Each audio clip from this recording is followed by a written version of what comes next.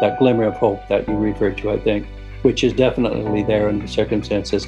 I've got to take that and leverage it as much as I can, even though it may not work out. Chances are it won't, but there's no other alternative. The world has never been changing more rapidly, dislocating the ways we work, learn, and live. On the Learning Future podcast, we discuss the knowledge, skills, and dispositions we all need for our learning future, exploring insights with world-class educators, researchers, policymakers, and leaders from across industries and across the world. Hi, and thank you for joining the Learning Future podcast. It's my delight today to be speaking again with Michael Fullan. Michael is the Global Leadership Director for New Pedagogies for Deep Learning and a worldwide authority on educational reform, with a mandate of helping to achieve the moral purpose for all children. He's the former Dean of the Ontario's Institute for Studies in Education at the University of Toronto, and he has advised policymakers and local leaders all around the world to provide leadership in action. Michael received the Order of Canada in December 2012 and holds honorary doctorates from several universities in North America and abroad. Michael, thank you so much for joining us again today. And what I'm really excited to jump into is the new conception that you've been putting together around moving from the bloodless paradigm to the human paradigm. So perhaps take us through the 4 different drivers as a starting point that you think are required for whole system success into the future. The first one is the foundational driver, the well-being and learning. And I think the key, and I didn't say it so sharply in the report, but the key is about before 2015, 2014, I'll say, ill-being was sort of bopping around and people were saying, we have to have programs to help mental health and other support for those that are really suffering. And so that came up, but it came up as there's a problem here. If we can take care of it, we can get on with academics. And then after that, around 2014, which happened in Ontario, the premier who was, I was advisor to the premier, the second premier that I was advisor to, Kathleen Wynne, she had equity and well-being as part of her framework of 4 things, but well-being has graduated from ill-being to well-being, and is sharing the kind of the billboard with academic learning. And then since we've started to work on it with deep learning, that I've now come to say it's really well-being and learning integrated, and academic is a second order thing. And now what we have with well-being is it's gone from not even in the picture, ill-being, to being in the picture as a partner. If only we could get it right, we could get better academics, to now the main driver. And it's embedded with learning. There's everything about the competencies, for example, are really about learning. It's purpose and learning all brought up. So I'm pretty confident now that we almost could have a stranglehold on well-being, not as SEL, but as purpose and learning for the 21st century, full stop. So I think that's a powerful point of departure. And then it becomes how do you treat academics, for example, and some of it. I think there are various people, and Sandra Milliken is one of them, and LCA, for that matter, is very much on it, the little bit I know about it, where you're really tackling that upper secondary group and repositioning well-being and learning over narrow academics. And there's receptivity to that among a lot of powerful people. So I think that's the part to tackle right now. And the pandemic has helped because standardized tests have been put aside for the time being, for at least 2-3 years, and they're not readily coming back. So in that vacuum, I think we need to get something where we don't see policymakers as the enemy, although some of them are, but we see them as partners potentially, and taking the chance to refashion it. So I'm pretty strong on wanting to get well-being and learning centralized that way, as being good at learning, good at life, and having academics play its role. And then I think the middle 2 drivers are means to that being that agenda, that is social intelligence, can get better distance, and it's really the science of collaboration. It's collaboration much more than collaboration has started as collaborative cultures in schools, but is no longer that. It's collaboration between the entities, and you see in Australia there's more examples coming from Arisha and Tom Bentley and others that are more like it. But you don't see it. I'm just rambling a bit. You don't see it in New Zealand, where they've had quite a few years of networks, but they've never been able to resolve how can I be a network. The networks in New Zealand are worried about the center controlling too much, and the center is worried about the networks not doing very much, not having much focus. So they've had a stalemate for 15 years, and they're not breaking through it yet. So there's a whole question of trust and levels of the system. But anyway, I do think that we can get the science of collaboration and the what I call social intelligence. I think the machine part, and I just saw another book coming out on artificial intelligence that's by a woman, not surprisingly, because all the good critiques seem to come from a less bloodless kind of source. It's talking about how the harm that artificial intelligence has done in terms of money, impact, way people spend their time, how it's handled, all of that. Even though we all agree that it's got some very important, powerful, positive roles, if the first two drivers, namely well-being and learning and social intelligence, were the drivers, artificial intelligence and technology can fall into a better role. So I think I'm just talking through now how the drivers come through. And so that was the second one, of social intelligence, and then the third one, thanks to the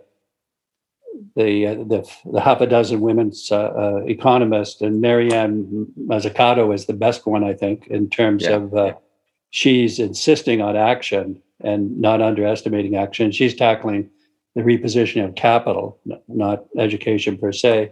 But I think there's a powerful uptake on that, and even legitimacy now. Biden is investing his money that way. His economic advisors are for that.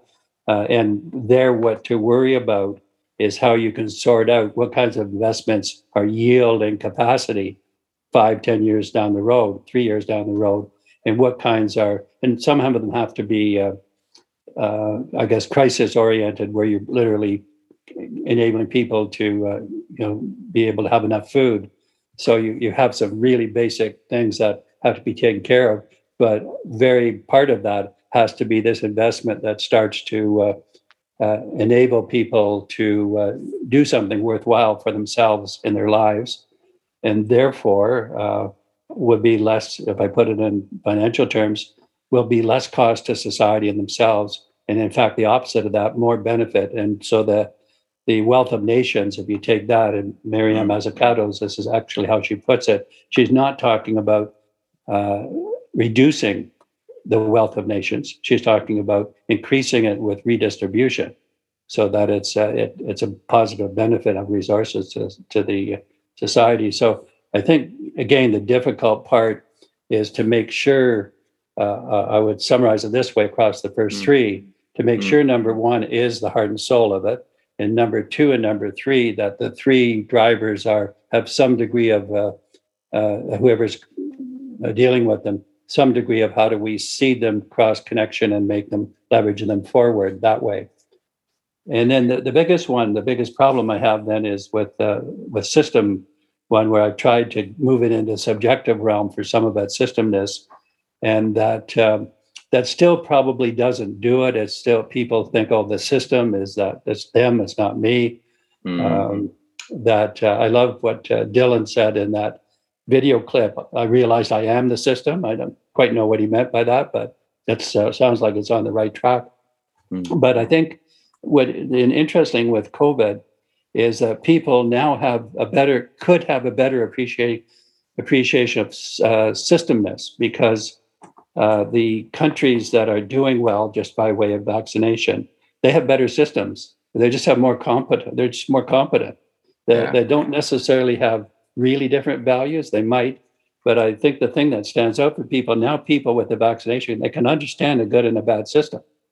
So I think I'm talking more now when I talk to people and it's working well, that the fourth one is the capacity of the system to be good at getting things done, whatever they are. Now you can be good at killing people, so that's not what I mean, but to be good at what the agenda we're talking about in the first three drivers is really so I think that's the way to get at systemness, is that you have that part of it. So it's it's gelling a bit more in my mind, and I'm not sure how different groups will take it up. I know it's resonating very well, as you implied, and I get that all the time, and every 2 or 3 days of people working on it. And then the other thing you mentioned that really is hitting home, people like the imagery of the bloodless paradigm and the human paradigm. They can immediately grasp the power of that, and they can it brings the warmth back into the strategy, basically. Michael, I'm really taken by. But when you talk about changing a paradigm, to get system change, we have to change the system, as you said, which is kind of that simple and that complex. But this idea also around when we look at social change movements, and your colleague Santiago Rincon Gallardo talks about this. But the idea there needs to be dissatisfaction at really every level of a system. And I wonder what your reflections are at this point. When you talk about the bloodless paradigm, almost anyone you talk to on the street right now has very serious complaints about education. And some of them are well informed and others perhaps not as so. So there's certainly the dissatisfaction. And I think the contribution here of the 4 drivers for whole system success work, as we're talking about, and the great paper, the Leading Education series from the Center for Strategic Education, is that it is a very clear new narrative, as we might say. Right? Here's the bloodless paradigm and here's the human paradigm.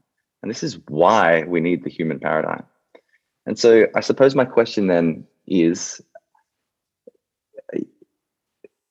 all change starts with consciousness or awareness that it's required, perhaps.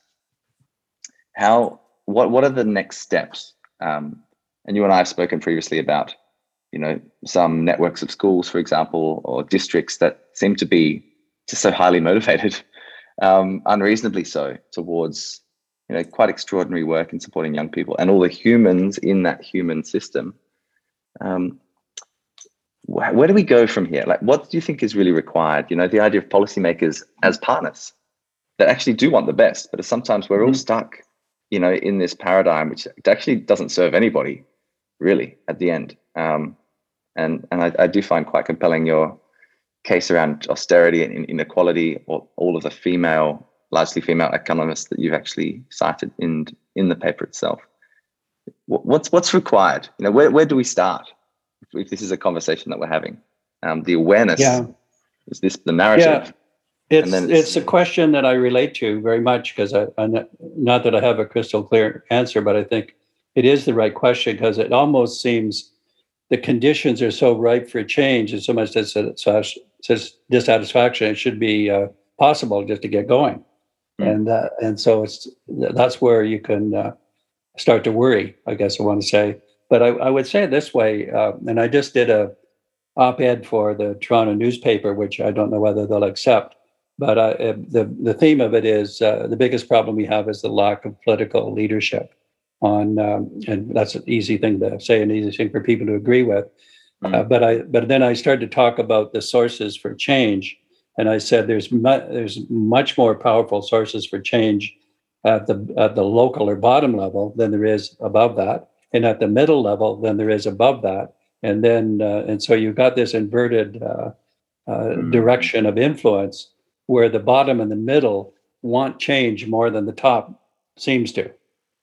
And so if you start with that, then I think you don't expect the top to lead system change in the short run. In that sense, I wouldn't take a rational implication from my paper and say, okay, policymakers, get going and start passing those policies that invest in the first three. I think that's too superficial.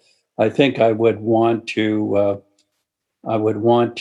find some ways of investing in the bottom and the middle, and then keeping track of its evolution, and then really, I don't know what to say about the top other than to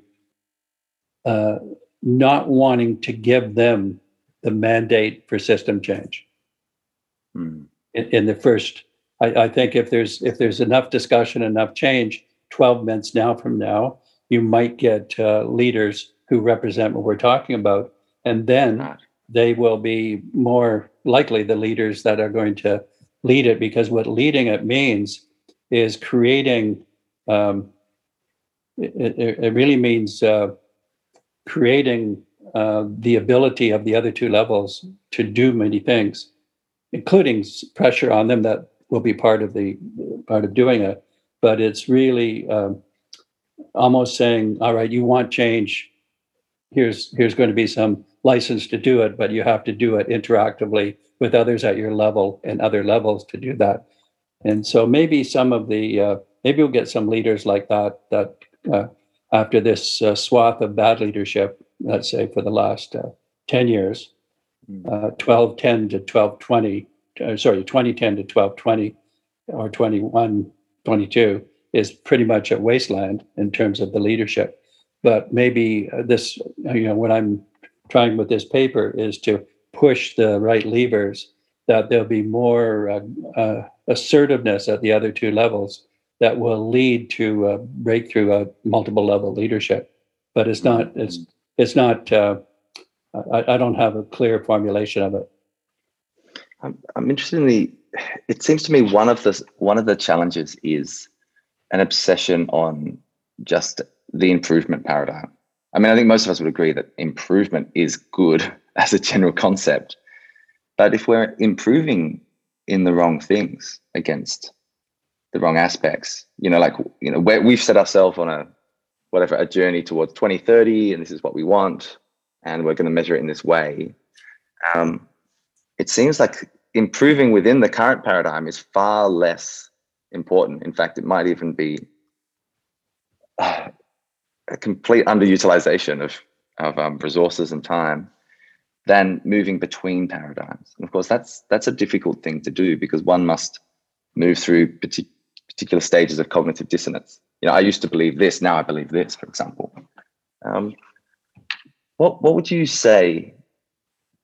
Where have you seen, or what do you think the most effective way is to shift our own minds, to change the paradigm itself, beyond having awareness? What is the key, do you think, to unlock systems in terms of being able to self-transform against sometimes the inertia of the existing paradigm? I don't know. Yeah, I mean, you've sparked something, but it's a minor thing, but still worth mentioning. That Vivian Robinson did a book on more improvement, less change, because she was saying improvement gets lost in all this stuff about change. What you're saying is more transformation and less improvement as the lens. And I think that's a good way of putting it. I hadn't thought of it that way, but because if a lot of the immediate fixes, let's say around capacity building, tend to go towards increasing the capacity to do better on PISA or something like that, narrow. Yeah.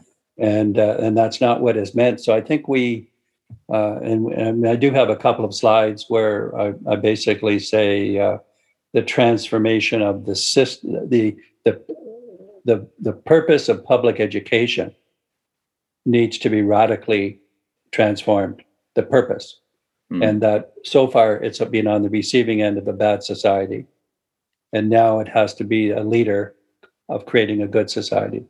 So I think we have to jerk ourselves out of the improvement paradigm, the way you've used it, which may be, one step backward so you can go 3 steps forward. And it's not a bad way of putting it, actually. It's provocative to say improvement. And I don't know, improvement is the enemy of something, whatever we finish that sentence. But it's a good thought. I'll have to work on it some more. Yeah. I'd love that. I mean, I've spoken with Valerie Hannon for this podcast as well, and she, I think, is just a fierce communicator and advocate. And she really, it's all about educational philosophy. What is the purpose of school?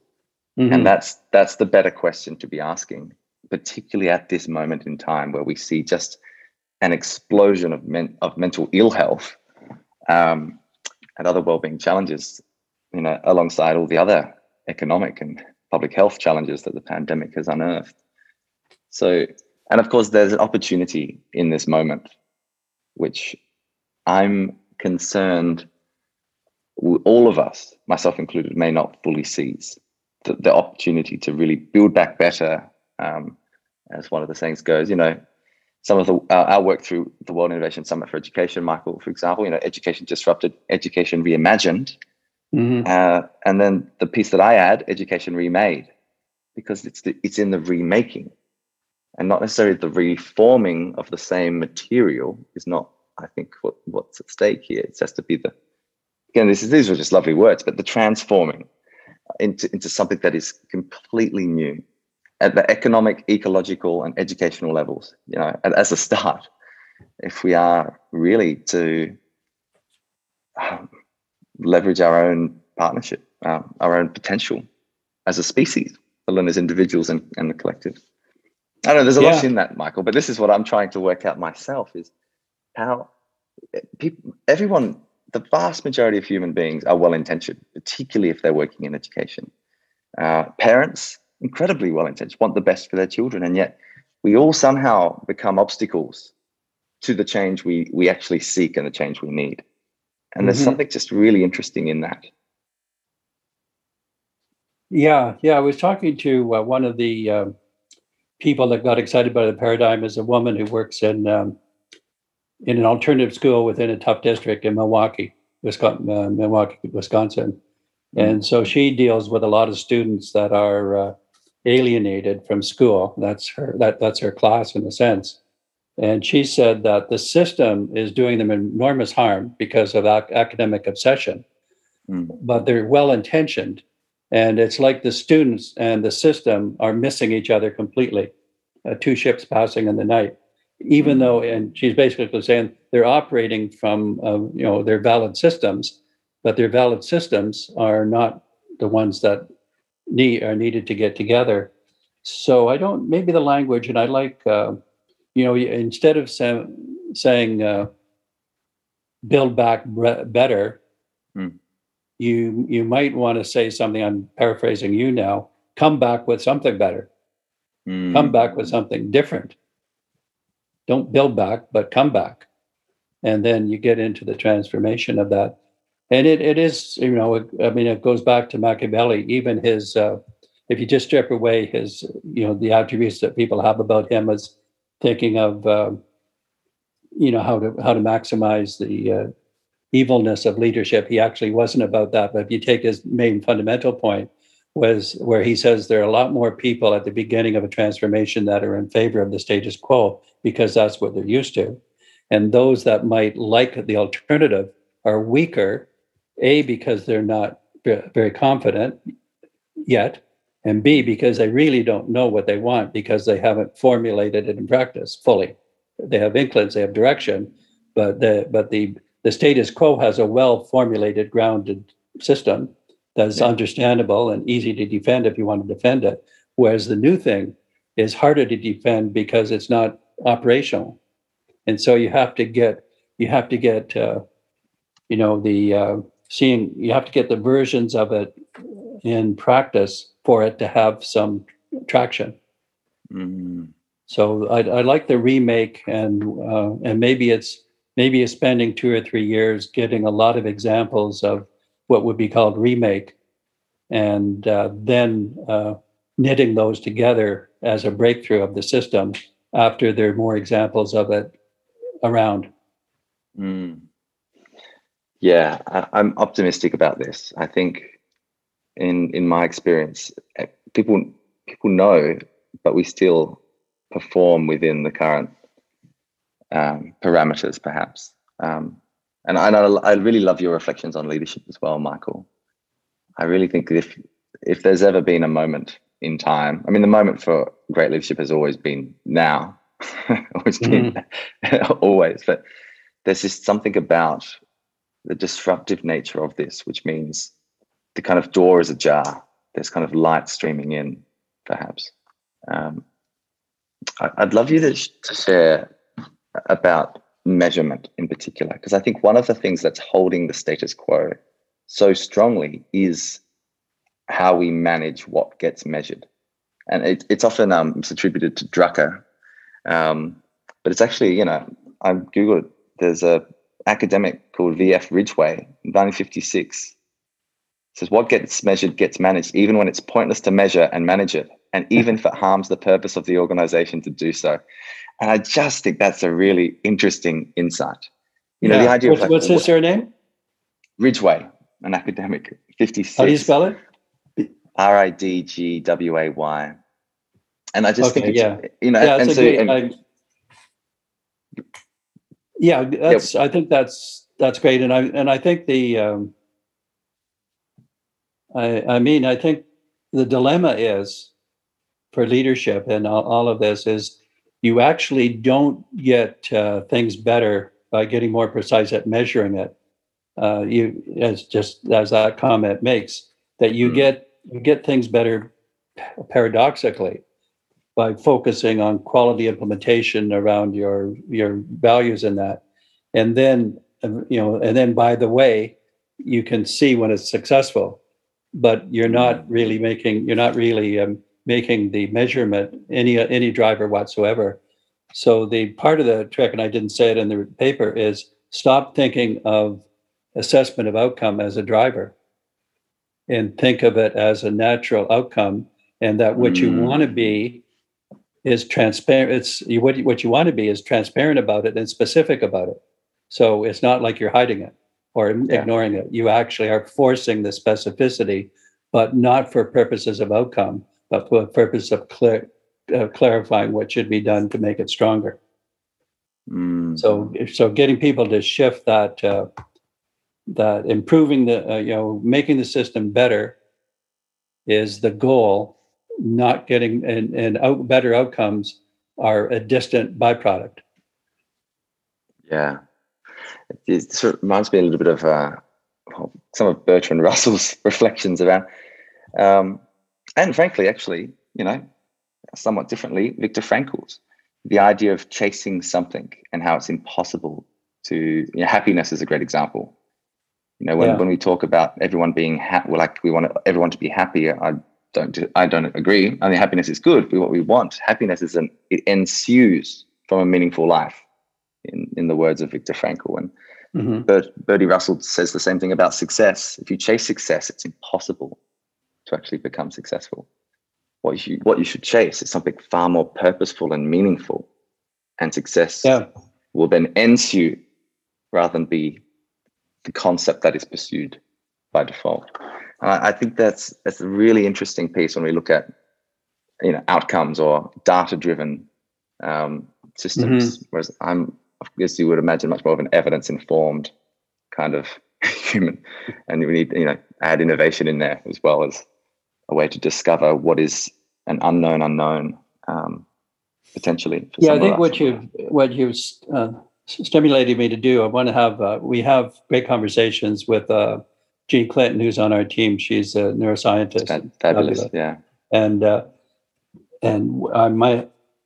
will have a discussion with her. And there's another colleague that's great at this, a guy named Stephen DeGroot, about we know what their philosophy is. We know it lines up with what this is. And what do they do about, my question to them, the conversation will be, what do you do about measuring success? Like how do you think about measuring success? And then I think from that conversation, we will get indicators of success that are more convincing than the measures of standardized test or any of those things. And maybe we will figure a way of bypassing overt measures and ending up with better but still understandable measures. So it's I think that's properly identified as a block in the passage. Another guy who thinks a lot about this, but doesn't necessarily have the same, the comments that we're looking for, is Jal. Do you know Jal Mehta? No, I've heard the name. Yeah, you should get to know him. His surname is Mehta, so it's Mehta. And he's a sociologist at Harvard, probably about 10 years into his career, so mid-career. Mm-hmm. And he wrote really a couple of great books, two great books, in fact, as a young sociologist. One was, it was about he's the one that said, when he looked at how accountability was failing, he said what policymakers are doing at the back end with tougher measures, they should have done at the front end with capacity building. So his whole analysis is about that, and it's a great book. And then he did a second book, In Search of Deep Meaning, where they showed where they went around the country to look at schools that supposedly were examples of deep meaning, but there's hardly any of it. That's why he called his book In Search of Deep Meaning. But then he began to found examples of it on the periphery, he called it, which is after-hours clubs or in sports, or sometimes a drama club, and the odd classroom. But they were truly exceptions to which everything else was governed by the academic obsession. He didn't use that word, but if you want to get a rich interview, I'm glad to introduce you to him. He's wonderfully thoughtful and really one of the good guys. Yeah, because of course the argument here is that let's just get rid of all testing, all assessment. The argument is, how do we use it as an enabling factor for true human growth and development, and move beyond the academic obsession, as you phrase it, or the primacy of the cognitive might be another way of putting it. And build in the other dimensions of who we are as people. The social and the emotional, and you can add to that the physical and the spiritual. We just have so much emerging insight. Even the vitality factors, the science of sleep, nutrition, movement, and yet they are not part yet of the way that we've designed systems for growth and development, or systems for performance. A workplace, for example, is another great example.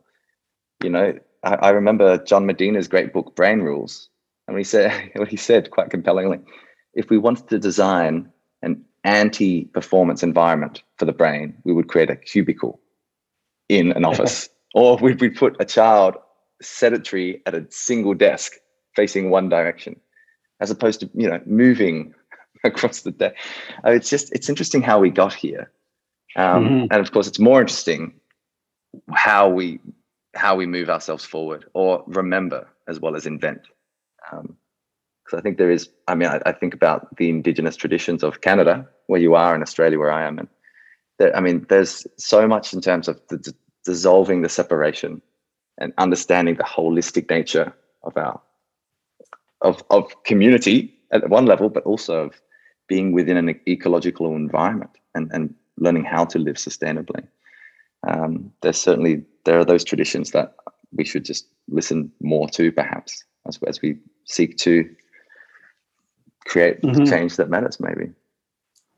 Yeah, well, I think we could go make some progress on indicators of well-being. It's actually not a conceptual problem so much. It's not even a measurement problem. And there's, you certainly, and that's where I think the answer is shifting from the standardized test, which is wrong driver number 1, to well-being and learning, wrong driver number 2. And I think that's the kind of thing that Sandra Milligan is striving for, and that several others of us. So if we can come up with credible measures of well-being and learning, which shouldn't be impossible, should not be impossible, and should be feasible, and a lot of people are moving around on it. We discovered these. One of the 8 schools that I told you about, these Big Spirit school district, is Louisville, Kentucky. It's called Jefferson County is the name of it, but it's in Louisville, and they have, and nobody particularly helped them. They have all of their grade 5, grade 8, and grade 12 students, 100% of them, give at the strategic parts of the year accounts of what they've learned using a framework to a group of 3 or 4 peer teachers. All teachers are involved in the peer assessment system. And I've observed virtually a few of these, they're a half hour each, and they run through a lot of them, and it just mobilizes the teachers into the engagement. It has the students articulating this, and they're not even going deep. They're just really making more explicit what they're learning. So, and it's a perfectly manageable system because they're doing it with a lot of benefit. But it takes a certain effort to commit to it. But every one of the people I talk to, regular teachers, are saying this is so much night and day compared to what we did before.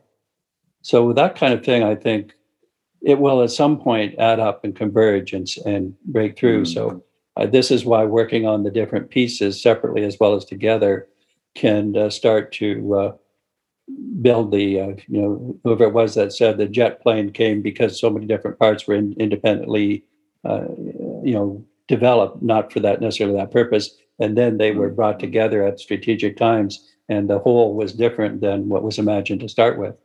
And I think that's the way I see this, and I'm trying to put pressure on it by thinking of it as, I love the moonshot analogy, even though Mazzucato has claimed it first with the capital, but that's a good image because it's a really how powerful goal. It's aspiration that doesn't look like you can make it. You've got a 10-year period, so it's not like it doesn't have to be done tomorrow, but it's not 50 years away, and that you can really mobilize around it. So I think that's another way of thinking about it, is to get the mobilization of more and more people who are not going to come up with the solution within 1 or 2 years, but are going to work in the direction, and maybe in year 7, there you start to see connections that really multiply them. Yeah. I mean, that's why I would think about it. I like that a lot, Michael, and the moonshot analogy as well. And the idea of, or even the jet plane, why create a jet? You need someone that can imagine the concept of flight, or that it's feasible or possible. The idea is the optimist creates the aeroplane and the pessimist creates the parachute. It's kind of an interesting way of thinking about the work that we all do. I wonder, Michael, in the last couple of kind of reflections, the idea that, the peer, as that's a great example, the peer, collaboration that's happening in that particular district, like in many others, at some point, someone said, why don't we do it this way? And I'm interested in that moment, because of course, when something is established into an organizational culture, and you walk into it, people say, oh, this is just what we do here in Louisville. This is just the way it is. And that's such a powerful position. But the idea of the moment, the kind of spark at which people can see a possibility and then act towards it, is something that really is, I think, deeply connected to agency, and actually connected as much to the affective state as well as the cognitive state. If science was enough, if evidence were enough, we would not have some of the challenges that we currently have in our world. So what would you say, from all of the decades of work and the 50 plus books and the amazing contributions you continue to make, be it the 6 C's and deep, new pedagogies for deep learning or anything else, what if you step back, do you see as the moments in time, or those golden threads that are required, the preconditions for the moonshot to actually work, for us to get to the destination? Well, it's in some ways the big variable is context, which is what's society like for chunks of time. And so if I just take my own 50 years, it was pretty, I guess I'll say, dull between when I started 1968 to the end of the century. And then there were, I wrote an article for the Journal of Educational Change, was something about the rise of post-system reform, was in 2000. And so because it was right on the heels of England's big literacy and numeracy strategy, that started just before that in 1996, 97. So we have a fairly stable period. And then we have a shot at, big change, which is literacy numeracy. We piled on in Ontario in 2003. And then that did some good things, and it ran out of gas around 2010. And then we went into another funk from 2010 to 2021. That last 11 years have been decline. So I mean, I'm just thinking out loud when I say it that way, because in each case there was a certain context. I wouldn't say the context caused it, but it certainly was reflecting it. So there's something about context that causes nothing to happen or the wrong thing to happen, or possibly the right thing to happen. And that's why I'm saying in 2022 or 2021 that there's something in the air now. And given the paper that I did formulates it that way, and then COVID makes its contribution by sweeping everything upside down. So there's something going on now, and then the climate change and all of these things that potentially heading towards another big bout of massive extinction of plant life and climate and people. So there's really and I read The Evolutionist, Wilson, and E.O. Wilson has written some great books from a biology point of view about the ups and downs of evolution and what does it take. So there's something, I guess I want to say, is magical about this, magically bad or magically good.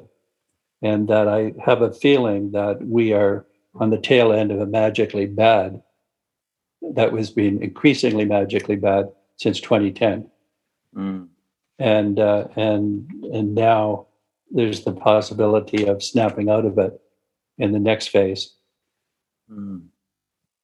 So that's kind of it's great. Reflection. Last question for you. I mean, that I want to ask now, because I have always 100 more. What's the take-home message? What do you want to leave people with? The main message is whether you like it or not, there's radical change about to happen. You don't have a choice. You can't stop it. It's going to happen. And that's for sure. So you can either be befuddled, which I don't mind, I can understand. Or you can say maybe there, and this is where the hope comes in. And I've changed my attitude towards hope. We used to say hope is not a strategy, but I'm now saying experienced hopefulness. Oh, nice. Has the little taste of being a hopeful strategy, and I think it's the combination, the complexity of everything, the probability that it won't work out, the fact that it is going to be hugely different, and the little tiny possibility that humans can make the best of it. And one of my, although it's sometimes hard to understand, there's a complexity scientist in Ontario in Canada. He was born in British Columbia. He was at U of T and now University of Toronto. His name is Thomas Homer Dixon, Dixon. And he's written 3 books on complexity. And his latest one, and I've referenced it in the driver's report, is called Commanding Hope, I think it's called. And he goes through all of the analysis to show why it is hopeless, and why it's and that the only glimmer of possibility we have is to get a leverage or a foot in the door of hopefulness and then move with it, and it's touch and go whether that will happen. And so it's a book well worth reading. It's complex, but it's not hard to understand. In some ways, it's hard to understand what the solution is, and what I pulled out of it. And I got to know him because he likes the right drivers, and I like his book. So we now are connecting his team and our team. But it's very much, I think, the tackling the big issue of system change, the way that Mazzucato wants to do it, knowing that the odds are against you, and still saying we've got to do it anyways. And now where do I get my foot in the door, and where do we start to see some light? And that I expect that we will. I don't expect we will be successful, but I conclude I don't have a choice about what to do. I've got to take the openings, that glimmer of hope that you referred to, I think, which is definitely there under the circumstances. I've got to take that and leverage it as much as I can, even though it may not work out. Chances are it won't, but there's no other alternative. Like experienced hopefulness, I really like as well. Yeah, Michael, it's always a real pleasure. Thank you so much for your time. Yeah, you're welcome. I love to talk to you. I love your questions. They spark a lot. As many ideas that I get from you as you get from me, I'm sure. If you'd like to delve deeper into some of our conversation today, please take a look at michaelfullan.ca, and you'll see there the paper that's actually downloadable for free called The Right Drivers for Whole System Success. It's really what we've been referring to in our conversation, as the move from the bloodless paradigm to the human paradigm, and what narrative we can all create together as educators, leaders, innovators, parents, so that we can ultimately create a better system for every learner and every human being in it. Thank you again for joining, and we'll see you again. Thanks for listening to the Learning Future podcast. To find out more about our work, drop into thelearningfuture.com and follow us at Learning Future on LinkedIn, Twitter, and Instagram. Here's to building a world of thriving learners together.